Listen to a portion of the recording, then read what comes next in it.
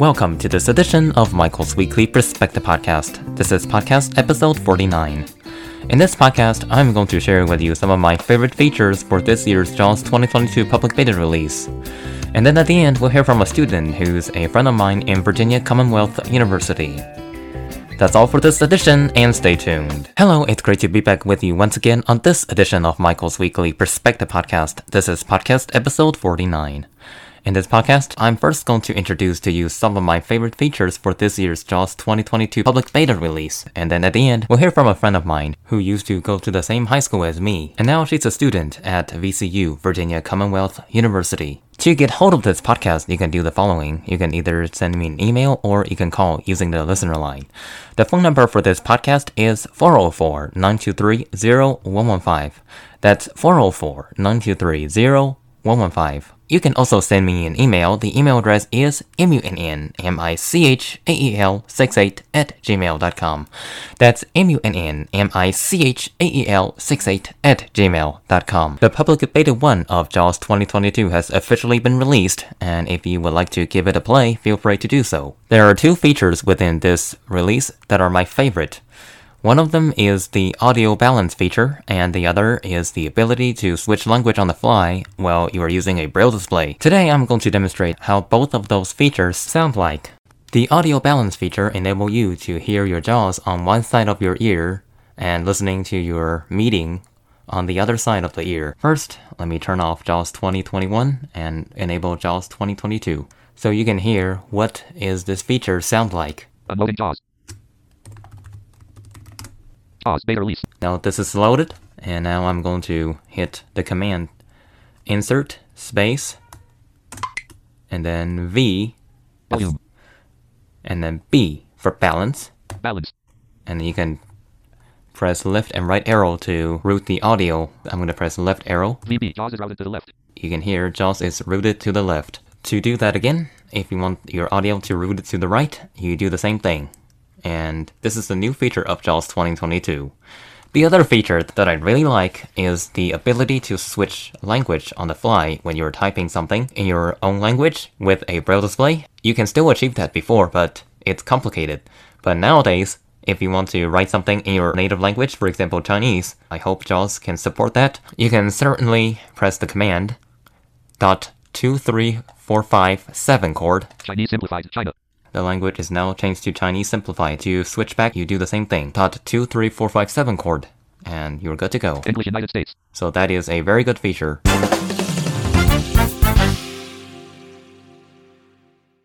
Last year, I was fortunate to have a friend of mine from my old high school to the podcast and have a chat with me. This year, I'm also grateful to have another friend of mine from the same high school, and together we're going to have a chat on how she survived last school year. Her name is Rachel Oliver. Rachel, welcome to the podcast. Thank you. Before we start, can you give my listeners some details about you? Yes. So I'm a junior. I go to Virginia Commonwealth University. I'm majoring in mass communications with a concentration in broadcast journalism, and I'm minoring in history. And I'm from Virginia. I, myself, broadcast for hobby instead of going to a college and get a degree for it. I want to major either in political science or history. When did your school started? I meant to ask. My school started, I think, was August 24th. Okay. My school started on the 9th of August. Oh. We've been in school for 3 weeks in August. I'm a senior at the Georgia Academy for the Blind, which is a school in Macon, Georgia. And as always, I go there every Sunday and go back home early on Friday. That's how our school like. Are there any restrictions that your school had put up this year? Because I know last year it was a pain in the neck. Yes.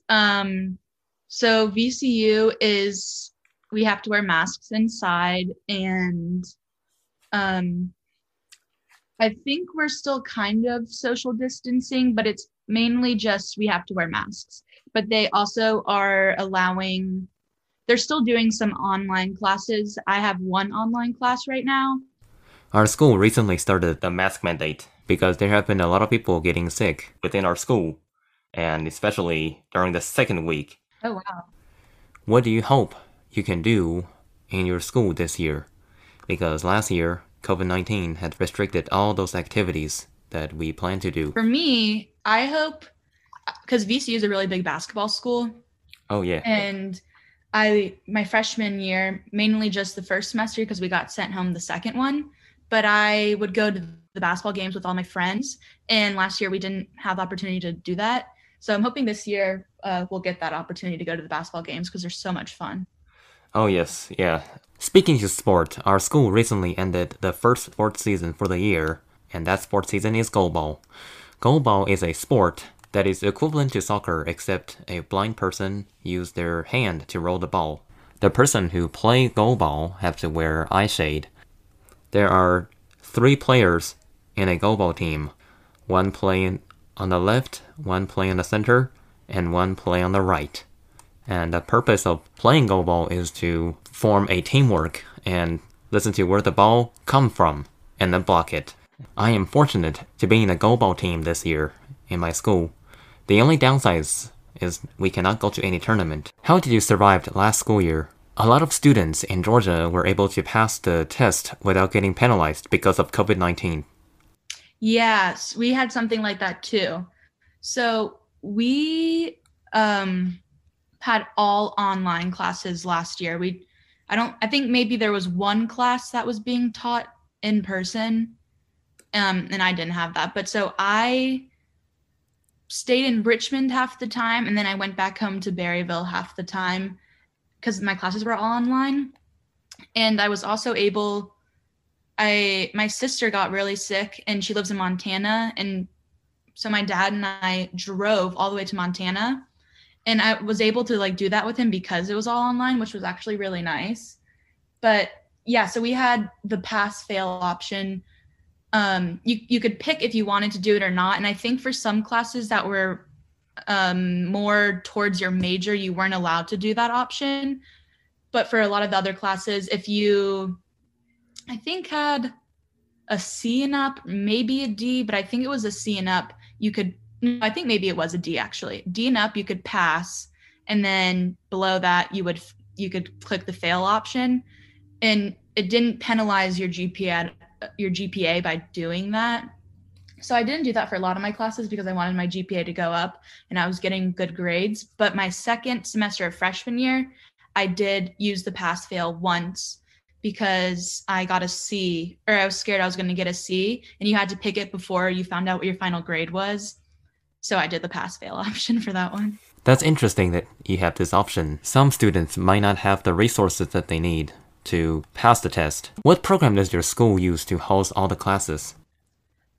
We've done it on Zoom mostly. And then for one of my classes, we had a Google Meet.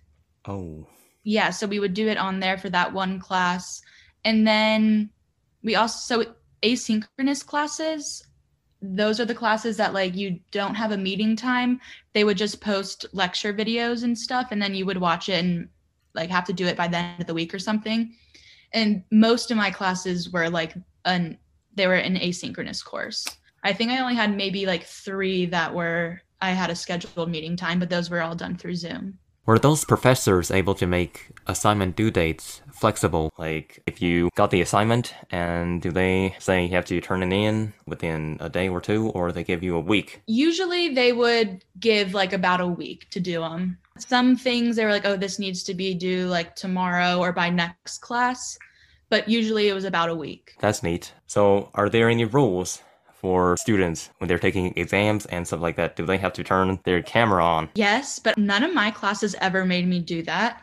But a lot of my roommates, they had classes where it's called a lockdown browser.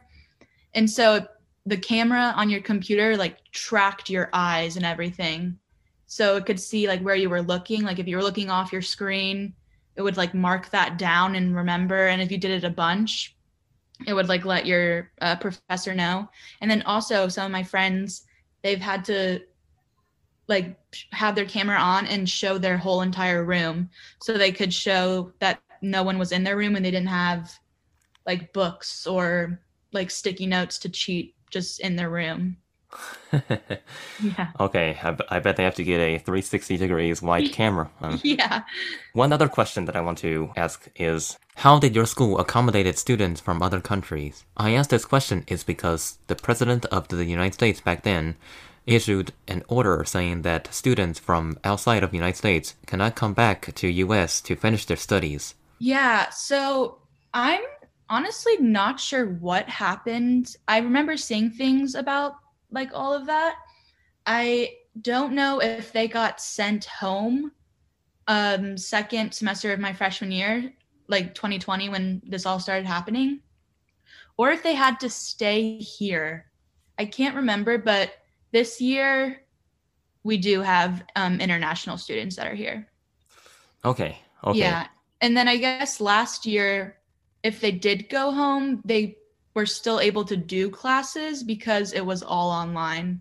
But I guess actually that would be hard though because of the time changes. But asynchronous classes, like I said, those aren't scheduled meeting times. So that could have probably helped with that. We're about to wrap up for this podcast, and as always, in the end of a podcast interview, I would always ask my guests whether they have any advice to offer to my listeners. So in this case, Rachel, do you have any advice to offer to my listeners? It could be everything from how to survive the school year to tips and tricks for daily living. Yeah.